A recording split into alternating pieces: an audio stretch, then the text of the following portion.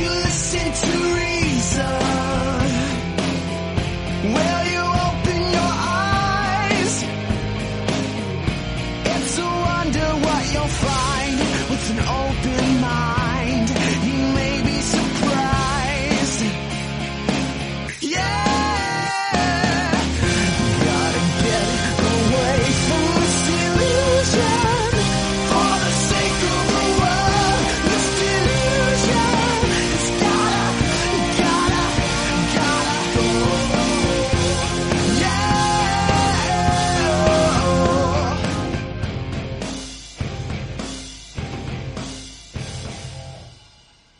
Hi, welcome to the Atheist Experience. We're live. It's Sunday, February 1st, 2015. I'm Matt Dillahunty, and joining me this week we have a special guest. Dr. Darrel Ray is here. Welcome back, my friend. Good to be back. I always enjoy it. And we have a studio audience, like always. Good audience. Good audience. People ask us about that. It's like, oh, you know, I wanted to come down. I was in Austin, and then they just go to dinner or after the show. No, you can actually come and sit. We set up chairs. We'll even set up chairs on both sides when there's enough people. But this is a live public access television program out of Austin, Texas. And we take calls. We talk about, you know, theism, atheism, philosophy, all kinds of other stuff, basically, whatever you're willing to call in about. But the primary purpose is to have the conversation with people, find out what they believe and why they think other people should believe it as well. Sometimes people will say, give their reason for why they believe, and it's something that even they would admit shouldn't convince anybody else. Mm-hmm. You know, if God appeared to me, this morning in the shower and told me that he was real, and managed to actually convince me, well, then I would be convinced. But that's not a reason that Darrel should believe unless he was actually in the shower with me and saw the same thing, which didn't actually I like happen. showering with friends, but not with you. I'm sorry. Yeah. That's because I hog all the soap for my beard. Probably. So how are you, sir? I'm doing really well. So glad to be back. We've known each other for years. We end up at conferences and stuff. You've been on the show, once or twice before? Three times, I think. Yeah. So Darrel's going to take over my job pretty soon. We keep having him on. But you started off the first book that really kind of helped you kind of rise to prominence in our community was The God Virus. Right, yeah. And then you moved on to Sex and God. Which was my real love. Yeah. I'm going to think that's probably the sex part that's the real love. The real love, yeah. But and that was based on a study that you did. No. The study is only a tiny part of the book. No, it's a full book on sex, the cross-cultural look at sex and sexuality and the biology, the anthropology, the sociology. You put them all together and compare them against religion, bounce all that off against religion. And so now you've moved on dramatically from Sex and God to sex and porn addiction. Well, actually, that's a whole chapter in the book. But you're expanding this, aren't you? I am, because I could write a whole book just on sex and porn addiction, but I don't really need to because there's already been a book written about it. Cool. Already, yeah. So but it is a pet peeve of mine. Why don't you take over and explain why this is a pet peeve of yours and maybe educate our audience a bit before we go to calls? Okay, before about 1983, nobody had heard of porn and sex addiction. Well, first of all, we didn't have the internet, so you couldn't have porn addiction too much. Well, I guess you could, but the fact was that this whole notion of porn and sex addiction has arisen with the religious right. And if you look deeply at the notion of people being addicted to porn, there's recent research that shows that the more religious you are, the more you self-identify as a porn or a sex addict. Now, isn't that interesting? Why would religious people identify? We also know, if you just look at the statistics around the United States, that the more religious a community is, the more they watch porn. Secular people watch porn too. They just don't watch as much porn as the religious people do. But who's out there banging about you shouldn't be watching porn, you shouldn't be masturbating, all that sort of stuff? It's the religious people. I wonder if one of the reasons for that might be that, you know, religions have kind of infused people with this feeling of shame towards this. And so since it's something that they feel they can't control about themselves, they want the world to control it for them. That's exactly right. They want the elders of the church to control, they want their parents to control, and they teach them all this stuff about natural biological stuff.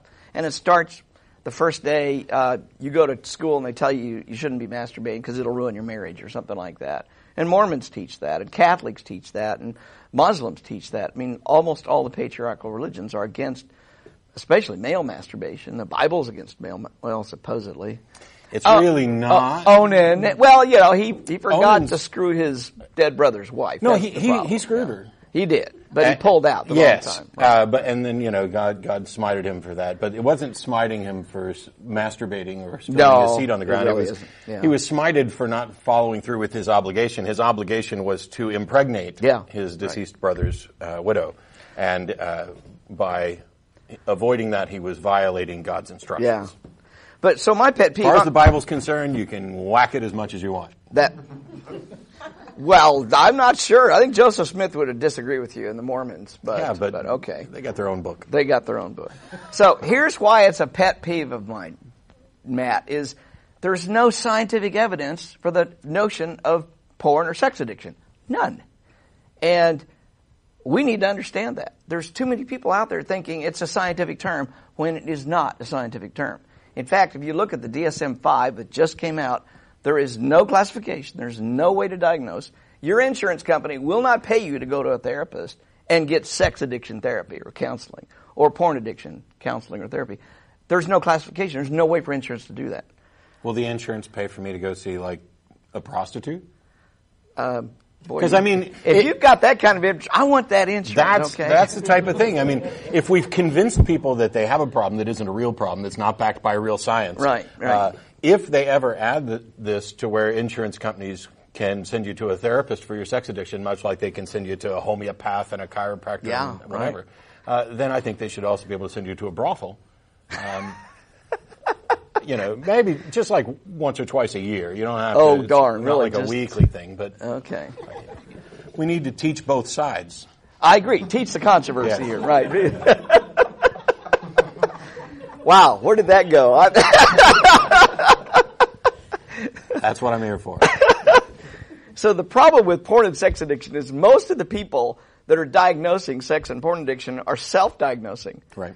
Or their spouse is diagnosing, or their minister is diagnosing, or their Sunday school teacher, or worse, parents are diagnosing their own children as sex or porn addicts. And I've seen kids as young as 12 years old be told point blank, you are a sex addict or you're a porn addict. That's ludicrous. That's crazy.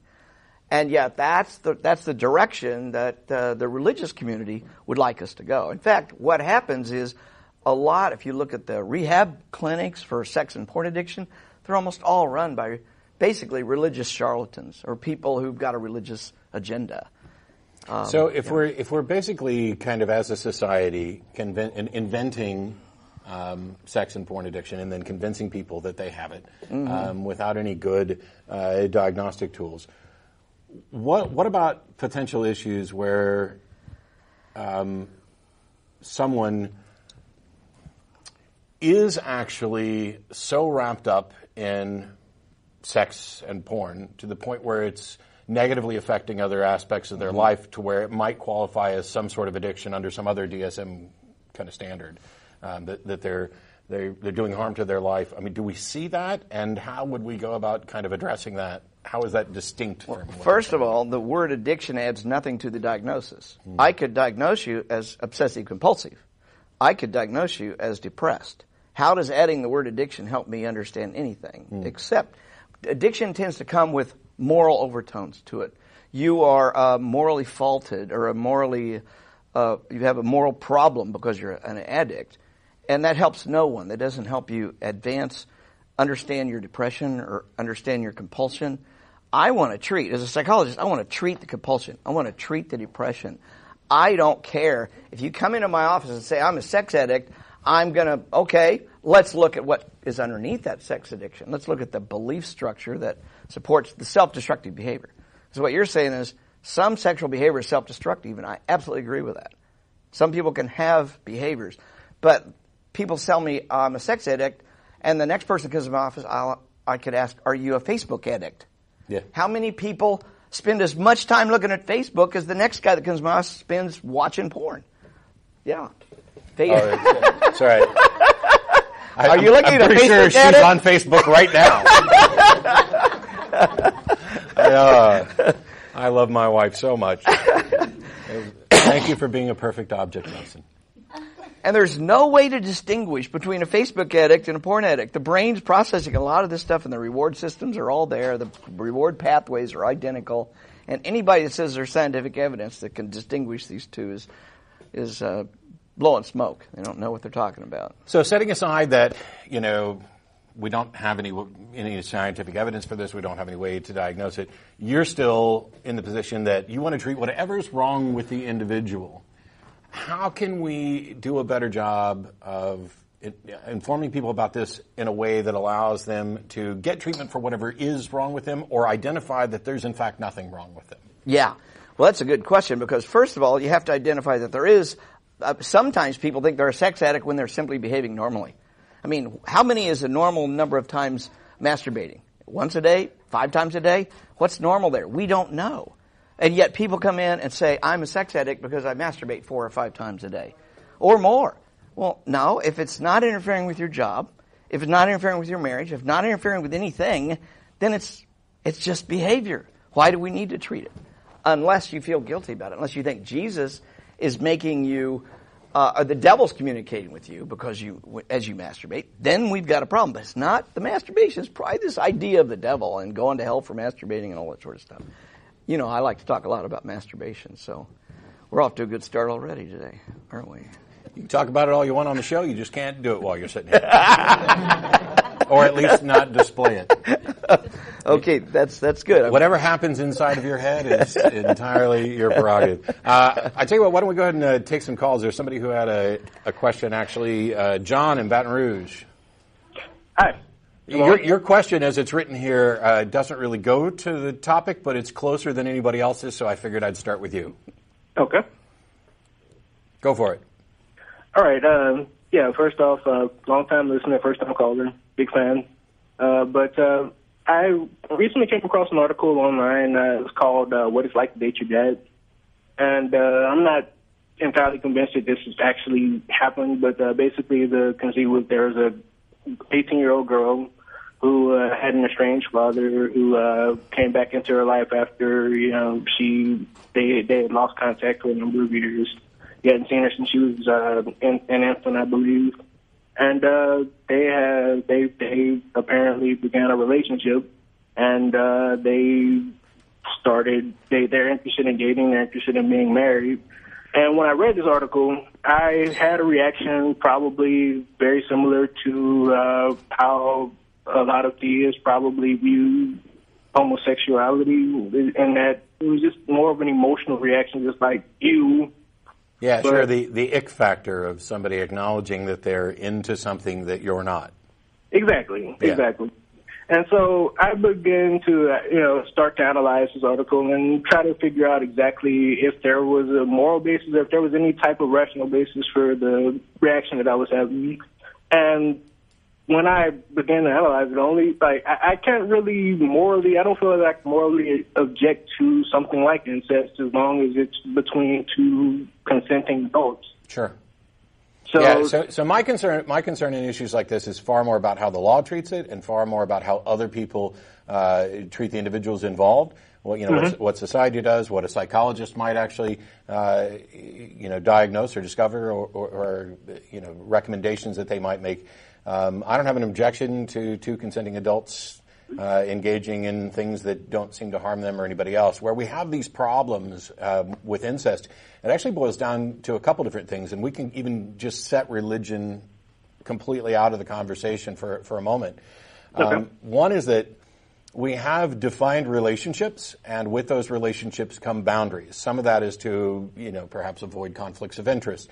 And the other is that when if you've raised someone, like the situation you described, there's a woman who's estranged from her parent, and then they meet at some point after she's an adult, and they end up in a romantic relationship.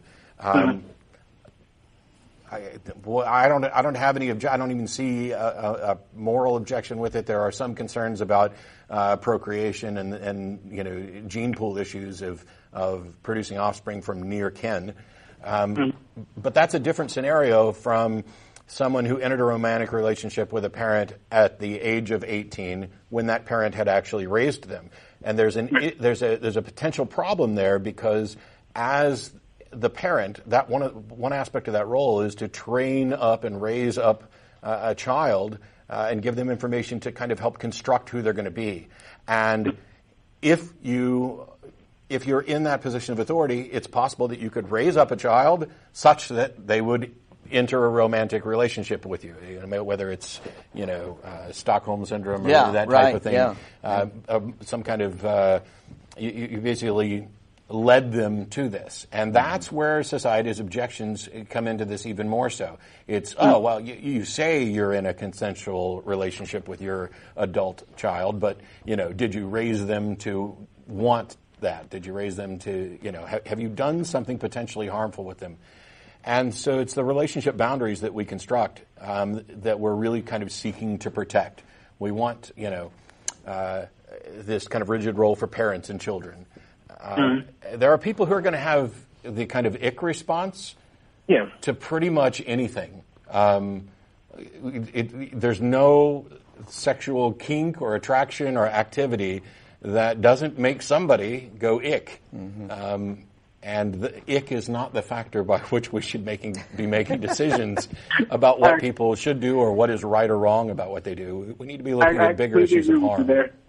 Yeah, I completely agree with you there. Cool. We also should and this is a little bit of a side, I agree with everything you just said. That's because I'm right. You couldn't have said it any better, I don't think. We do know that different cultures define incest quite differently sometimes. So the very notion of incest is itself a cultural construct. I mean, the Hawaiian and Egyptian royalty married their sisters and brothers. Happens all the time on Game of Thrones. Yeah. And it's hot. Just saying. I don't know if it's a good idea or not, I'm just saying. But I do think the power dynamic is a real key issue. Has that person gained inappropriate power over the other person through the way they raised them or in some other way? And that's what our society should be concerned about. Each individual should have a right of autonomy and self-autonomy that might violate. So. One of the situations that I know has caused problems that often gets labeled as incest, even though technically I don't think it should, is between step-siblings. Right. My dad married your mom, and now all of a sudden the feelings that we might normally develop as, people becoming sexually aware in the same household, that's forbidden because we're related by some state-constructed, and it puts an intense amount of pressure on people to deny who they are and what feelings they have.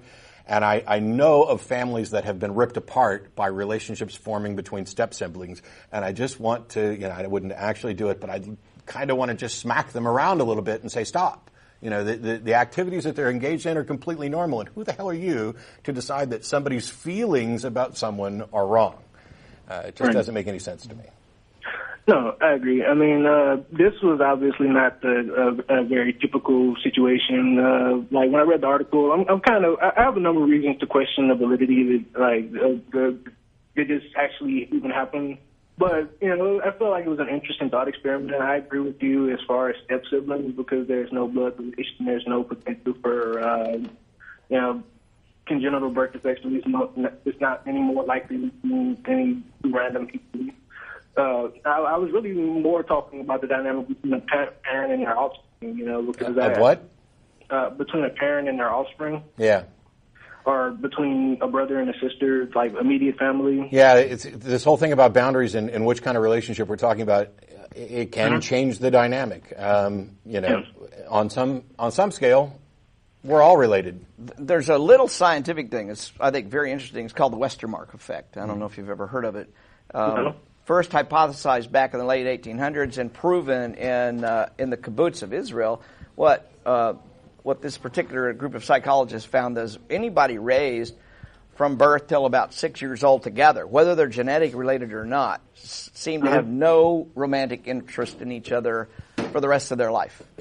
And they documented 3,000 different cases of children who were raised together who could have easily, but were not genetically related. They were raised in the same kibbutz, and at the end of that 6 years, none of them married any of the others that could possibly within that cohort. So there's this. We're imposing roles upon people. We all take on roles. we kind of seek to meet the expectations that are either foisted on us or the expectations we think are being foisted upon us. And that kind of makes sense. Mm-hmm. And that's why when people, with 13, 14, 15-year-olds marry, you see something that's potentially a little bit different, But anyway, thanks a lot for the call, John. I appreciate it. Oh, thank you. All right. All right, let's get beyond sex and incest and whatever else and go to Dixon in Fort Worth. How you doing? Hey, I'm doing good. So we thought we lost you there for a minute, but you wanted to call in to talk about the existence of God? Yes. Which God? The God of the Jews and the Christians. The God of the Jews and the Christians. If you ask a Jew, if you told a Jew that there was a God of Jews and Christians, I think the Jews would probably object. They probably would. Yeah. So we've already got a little bit of problem here with a muddy definition, but go ahead. I wanted to share an argument of that there is a God. Mm-hmm. Is that you see in this world, it's specially created. Climates are made for the animals that live there, for humans. I don't see that. Well, do you see penguins living in Texas? I'm sorry? Do you see penguins living in Texas? No. It's because they were designed to be at the zoo. So your explanation for why there aren't penguins in Texas is because they were designed to live elsewhere. Yes, they have to live in a cold climate, even sure. in the zoo. How did you exclude the possibility that penguins evolved to fit in colder climates and they didn't evolve to fit in warmer climates? I don't believe in evolution. Okay, so why don't you believe in evolution? Well, do you see any apes now turning into humans? That has nothing to do with evolution. Yeah, it does. A lot of evolution. I'm sorry, but you're wrong. The evolutionary model shows that we have a common ancestor with apes. So you have a cousin, right? Yeah. Okay. You have a common ancestor with your cousin, and that would be your grandparent, correct? Yes. Okay. Now, if I explain to you that you and your cousin have a common ancestor, wouldn't it be ridiculous for you to say, I didn't come from my cousin, right? Yeah, that is correct. So it's ridiculous to talk about us coming from apes when what evolution is saying is that we have a common ancestor somewhere far, far back, which is the case. Now, I'm taking it as you believe the Bible. You would say that we all have a common ancestor in Adam and Eve, correct? Yes, which were human. Yeah, okay. Why would you stop there, let's assume that there was an Adam and Eve. There actually wasn't. We understand, but let's assume there was. Why would you stop there to say that that's all that's related? Because they were human and they procreated to create more humans. Okay. Which then led to our civilization. So who were their parents? God created them. How do you know this? How do you know this? It said God created man from the dust of the earth and breathed. Yeah, I know what the Bible says. I'm asking you, why do you believe that that's the truth? First of all, because the Bible says it. Okay. So far, whenever I've asked you for a why, your reason for asserting that there's a God is because you don't believe in evolution, and we've already demonstrated that you don't even understand evolution. Right. So the fact that you don't believe in it is not only irrelevant, but super irrelevant because you're wrong about it. And then when asked why you believe the God thing, then you go right to the fact that the Bible says so. Why do you believe the Bible? Because someone had to create it. Like someone had to create what? Some of the stuff that said is only able to be God-breathed. That God told someone to make it. So you're saying there are things in the Bible that could only come from a God? Yes. Like what? Like the creation of the earth. Who would know that? You're assuming that the person who wrote it knows this to be true. We're trying to establish whether or not it's true. And what you're saying is that your justification for knowing that it's true is that nobody could have thought of this. You do realize that people have thought of creation myths forever, that other religions have their own creation myths, and that they could just as easily say that somebody had to think that up. Here's another fact. No, let's not do another. Let's not do another. I'm still on this one. You believe that the universe was created, and you don't accept evolution, and your primary reason for this is because you believe the Bible's true, and you believe the Bible's true because you say there are things in it that could not have come from human beings. And I'd still like to know, what is in the Bible that you don't think a human being could have come up with? Well, that was the point I wanted to make. There's a prophecy in Daniel that says a king will rise up and have his court underneath his thumb, and the people will have no say in all the unjust things he does. Okay, so let's assume for a second that this passage in Daniel that you're referencing actually came true. It has. Okay, I was already willing to assume that. You don't need to, take a step further and assert it. How do you know that the only explanation for why this prophecy supposedly came true is because this prophecy came from God? How did you rule out every other possibility? Because this prophecy has come true in the 21st century. Okay. You ever watch Doctor Who? I do.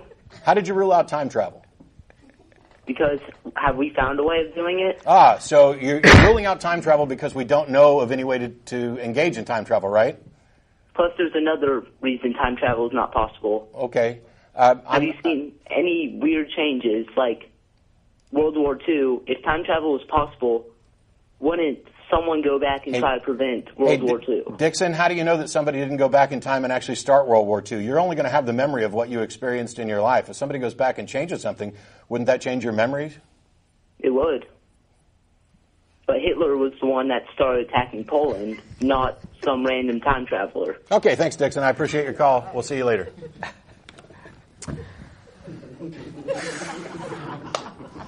Sex, Muslim religion, ex-Muslim atheist. Yeah, well, I'll just let that one sit there and marinate for a while. I apologize if I pronounce this wrong. Is it Sujan? Yes. In New York? Sujan. What is it again? Yes, this is Sujan. You pronounced it absolutely right. Oh. Hello, guys. How are you? That's because I'm as close to perfect as I'm ever going to get. Oh, it was funny, the last call. Anyway, I'm an ex-Muslim. Congratulations. Yeah, welcome back to reality. Yep. I become atheist like 4 or 5 years. I've been following your show for quite a long time. Okay. My first thing I just want to actually share with you guys, I heard a lot of calls from Christianity and Christian people that why you guys talk about Christianity all the time. And guess what? You are not alone. When I write on my blog or on my Facebook toward my Muslim community and everything, they complain same thing over and over. Why do I write about Muslim? Why I don't go for the Christianity? And it's funny. It's funny in part because this is a call-in show, and so we talk about primarily whatever the callers call in about. And if we got more Muslim and ex-Muslim callers, we would talk more about Islam. Now, a lot of it is outside of my area of expertise. And I get into disagreements and arguments with people because I don't know the Quran and the Hadith as well as I know the Bible. I wasn't raised in that kind of culture, so plus Muslims in America don't have the same impact on my life and my potential rights as Christians do, and so you focus where the power balance problem is. As soon as Islamists manage to get a significant hold in the U.S. to where they threaten, the rights of citizens, well, then I'm pretty sure everybody will be talking about it a whole bunch more. So, John, I'm interested in your experience as ex-Muslim and your sex and sexuality. You want to say a word about that? That'd be interesting. Yes, absolutely. I just want to finish up my first thing that why I do write about Muslims is because I'm from Muslim community and I actually brought up as a Muslim, so I know Hadith and Quran more than any other gods in anything. Okay, and about sexuality, this is what it is. In Muslim religion, they are very obsessed with sex. Like this is one of the religions they actually explain very well how I'm going to get 72 virgin. Total understanding of having sex with slave and everything, but they are not supposed to get anything in this open-minded. Nothing without marriage. Nothing without if I have a slave, like I can have 100 of slave and have anything, but if I don't have a slave, I cannot do anything.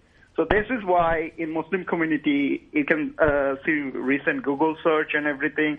The most porn watches in internet happens on Pakistan, Saudi Arabia, and those areas because they are so obsessed. They want to get this thing. They want to have sex, but they cannot do it. This is why they're doing it. I just want to share with you guys. That's why I called. Well, you're right. There's a lot of new research showing that the more repressed a country is, as in Pakistan, the more they search for porn. But I've had the recent experience of interviewing two ex-Muslim women on my podcast, the Secular Therapy podcast. I'm a secular sexuality podcast. Sorry about that. And these women were born right here in the United States. They're U.S. citizens, and they had to leave their homes at a very short notice because they were about to get forced into a marriage. Now, these are free U.S. citizens are being forced to go overseas, marry somebody, and come back. And they said they told me in the interview, and you can go on my podcast and listen to it, how this is fairly common in some Muslim communities. Can you talk about that? What are you seeing in the American Islamic communities about forced marriages or high pressure put on young girls to marry? Absolutely. I'm from Bangladesh, okay, and this is the same problem we face over and over too. Like from my family too. My whole family is not an atheist. All of my family is religious. So most Muslim community or any Asian community, I'm going to say, they actually like to live with parents, and that's how they grow up. That's how they do. They think that whatever parents decide for the children, this is the right thing to do. So for them, as a human being, if I want to get married with a girl I like to do, my mom will say, no, this is not the right girl. Then I have another right girl for you. So this is actually the community works. And this is not only just religion. It's also a culture. It has been built up for a very, very long time. I know, but my point is it's happening here in the United States to women who have U.S. citizenship and have rights. And those rights are being violated in some pretty terrible ways. Are you seeing that? I mean, these two women were very articulate about the dangers that if their family even found out where they were, they might be killed here in the United States.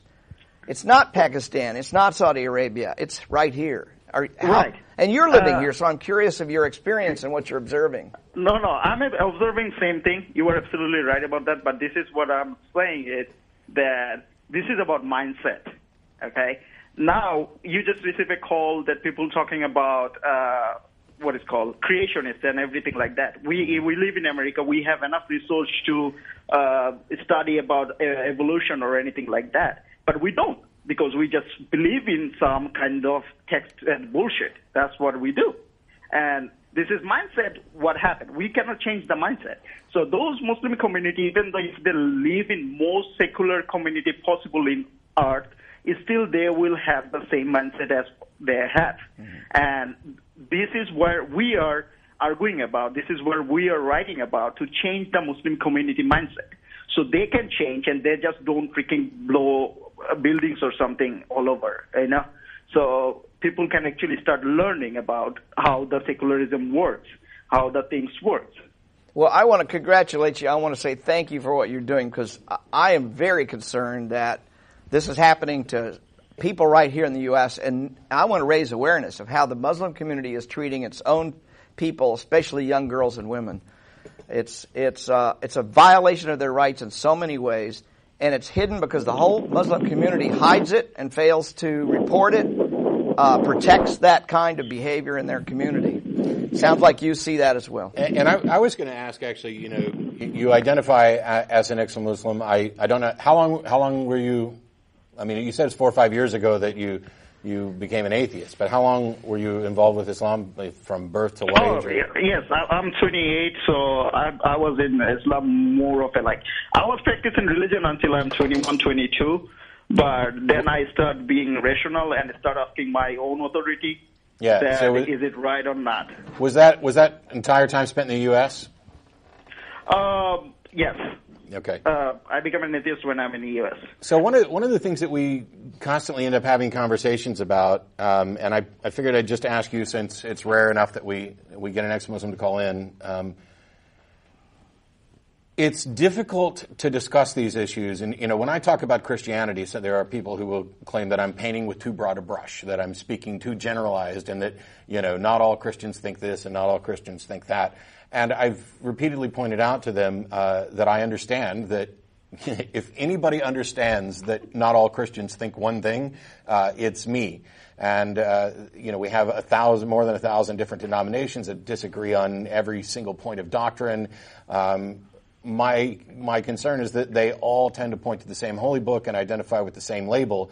And if they don't want to get paint on them when I'm painting the guy standing next to them, then they need to move, and perhaps they should take some strong efforts to either relabel themselves or repeatedly, continually point out that their version of Christianity is significantly different from Westboro or the KKK or whatever other group happens to identify as Christian and yet does terrible things. When we talk about Islam, for most ignorant Americans, and I'm including myself in that, which is why I'm asking the question, there's a similar concern that the Muslim community is being painted with too broad a brush, that we're generalizing too much, that we're focusing on the negative things that some extremist, fundamentalist Islamists may do, and then there's this other group of Muslims that are trying to portray it as a religion of peace and come up with better PR. What is your take on both the diversity of views within Islam and how they're perceived? Okay, so mostly you want to talk about the secularism, secular Muslim, or the aggressive Muslim, regular Muslim, right? So what happened is, first of all, when I started thinking about it, I thought myself as a secular Muslim. Then when I went back and studied those religion books and everything, in Quran especially. So most of the time, if I don't change the meaning, like exactly what happened with the Bible, that change the meaning, change the word, or change the lyrics. So if I don't change the meaning of it, I cannot make Quran as a secular. Because Quran make it very straightforward that don't make a friend with infidels or don't make a friend with other religion people. Okay? So this is, I don't think the extremists are wrong, totally. Because I really don't think. Quran actually says that. Be an extremist. Okay? And they are following the exact word what is written. The secular people who's trying to cover it up. But from Muslim community, let me be very specific with that.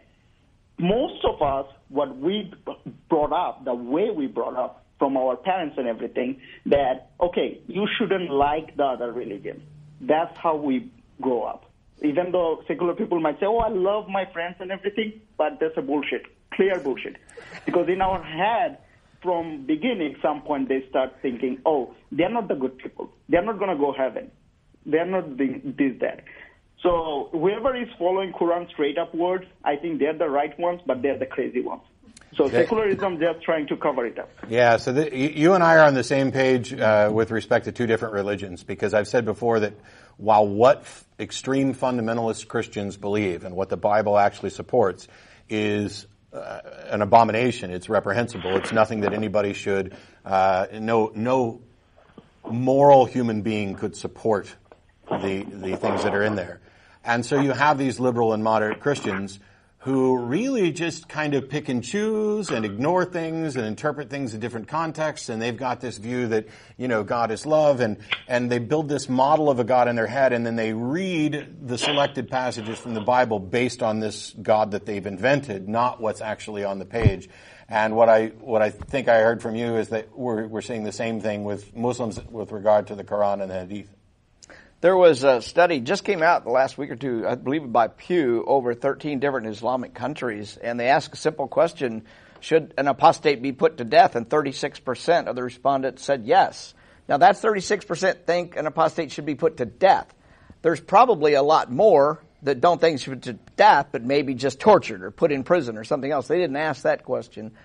What do you? I think you're right on with that, Sujan. I think that's probably right, but it's a big problem because people are actually reading the Quran. Christians aren't reading the Bible. I don't think they read it nearly as much as the Muslims read their Quran.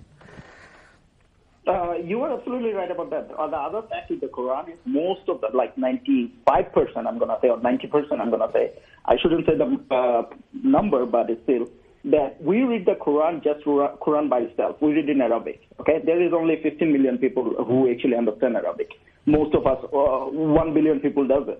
There is 1.5 billion Muslim all over the world, right? Yeah. And we don't understand Arabic, but we just keep reading it. And we just get the point whatever our alim or priest however you want to say, whatever they explain to us. Okay? We don't get the passage straightforward. Also, yes, for me, very specific. When I read Quran in my language and what I understand from word to word meaning, that whatever extremist is doing, they're right. So I thought, no, this is not the right thing to do. And people, what happened, as you said, 36% of the morality. Rest of the people they are not saying because they grow up as a different environment. And morality is different than back in 1400 years ago. Like now, you cannot get married with a 9-year-old children, right? You will then give your daughter to let marry someone, like 9-year-old daughter to marry some 60-year-old guy, right? Mm-hmm. But on Muhammad's time, it was perfectly fine. And therefore, it's totally moral. So I appreciate the call a lot. We're going to move on to some other people, but I have one last question before we go on. Inevitably, someone's going to watch this clip, and they're going to complain that you're an apostate and an ex-Muslim, and you don't have a clue what you're talking about, and you're misrepresenting Islam. So I figured I'd go ahead and let you address that future objection right now before we say goodbye so that I don't have to. Yes, this is perfectly fine. Thank you very much. And this is what I'm going to say, that, yes, you can interpret however word you want to say. If you would like to choose word to word, then choose it. Yes, a lot of people will say, I'm interpreting wrong, and my interpretation is wrong. I'm not interpreting anything. I'm just saying whatever is actually there. Okay? And I don't mean to be right or wrong. It's just we can cover up. We can cover up with anything. Okay? Yep. So if somebody said, I would like to kill you, it really cannot interpret like, I love you so much, but I'd like to kill you. So, you know. And as much as I'd like to agree with you, I've actually had this discussion with my wife because she loves cats, and she wants to squish all the cats in the world, all the kitties in the world to death.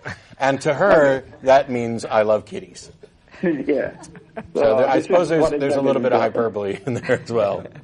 All right. Anyways, John, I appreciate the call. Thank you very much. Thank you. Thank you. Good job. Thank you.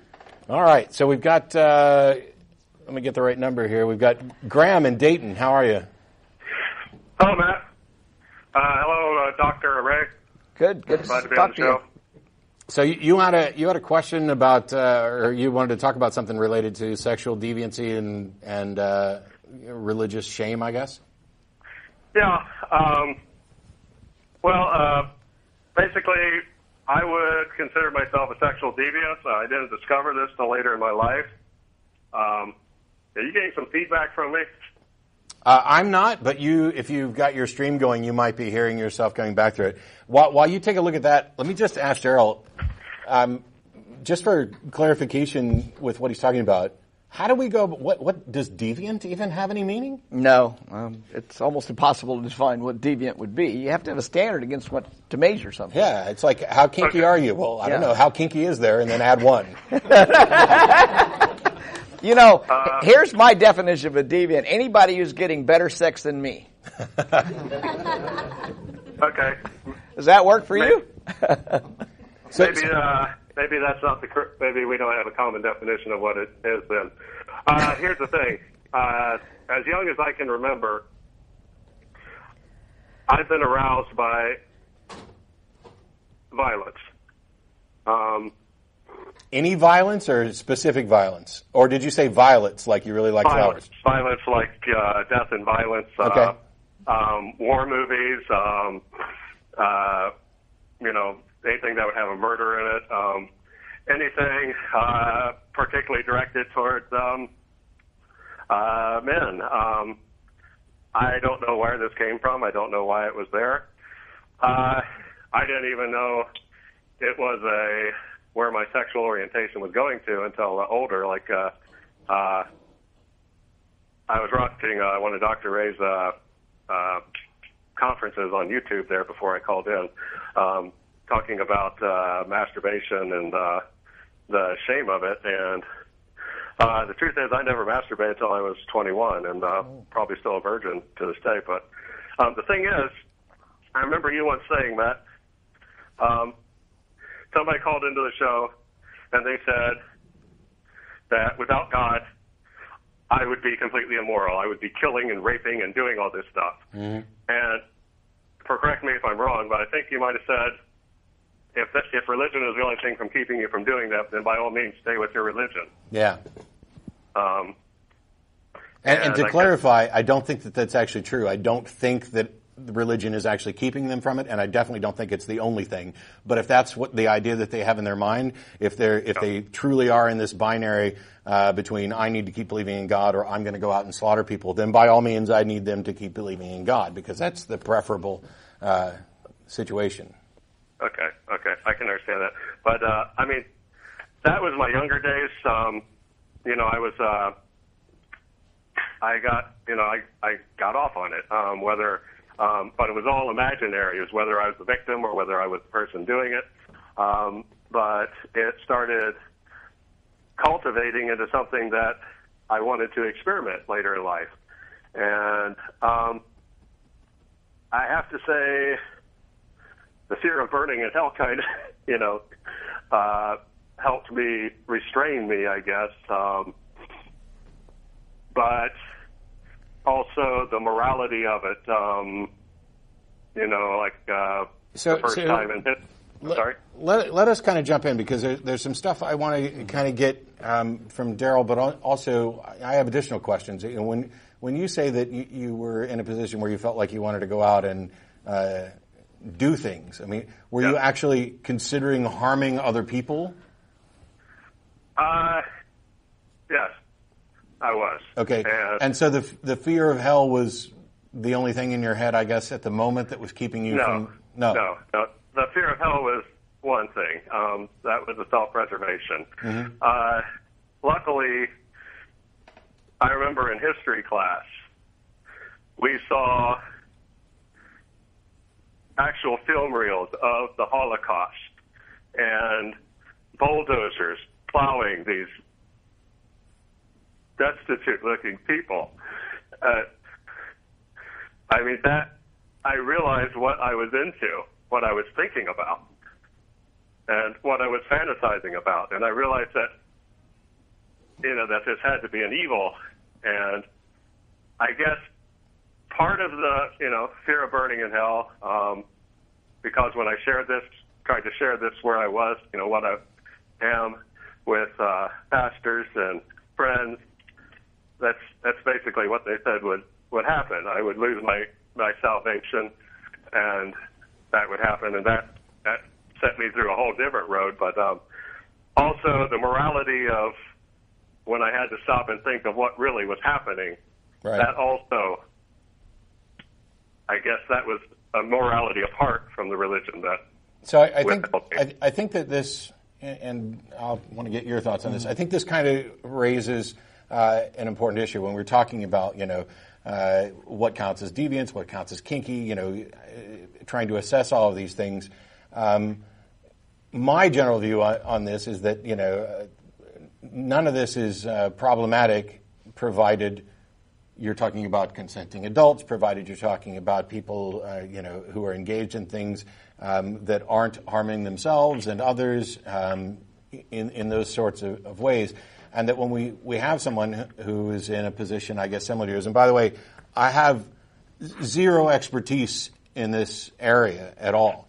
Okay. But I do know enough that there's a couple things that we need to consider, and I'm going to get Darrel to chime in on these. Number one is, how do you currently feel about the attractions that you have or the compulsions that you may have? What do you think is likely to happen in the future? And are you, seeing a counselor, a therapist about this? Because this is something that, a lot of times people complain about and use the term pedophile and toss it around.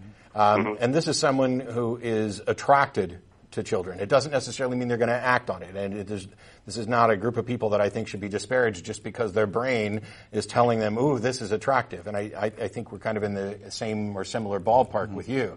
And that what we really should be objecting to are things like pederasts who actually go out and have sex with young kids, pederasts being primarily males, but or maybe exclusively. I had those questions, and I don't know what Darrel's thoughts are on this. I actually agree with everything you just said. My concern is the same way that Matt has. Graham, right? Yeah. Okay. A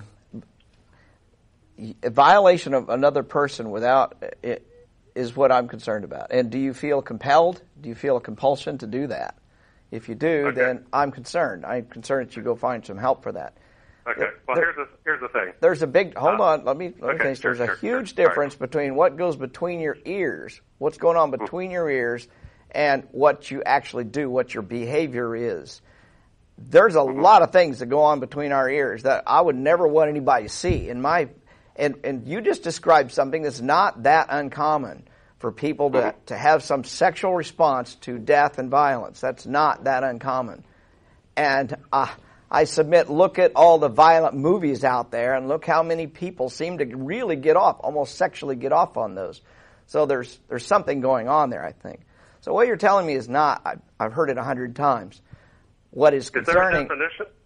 Pardon? Is there a definition for what that is? Is it necromancy? Is it I'm sure there's several parts of it that would fit under one or more of those. I'm not worried about the labels right now. I'm just worried if you have a compulsion to get to move forward with that, any kind of behavior that would hurt another person, get out there and get some help. You don't want to hurt yourself. You don't hurt anybody else, and that's what will end up happening. Okay. Well, do you need help finding somebody? Yeah, I saw your website there.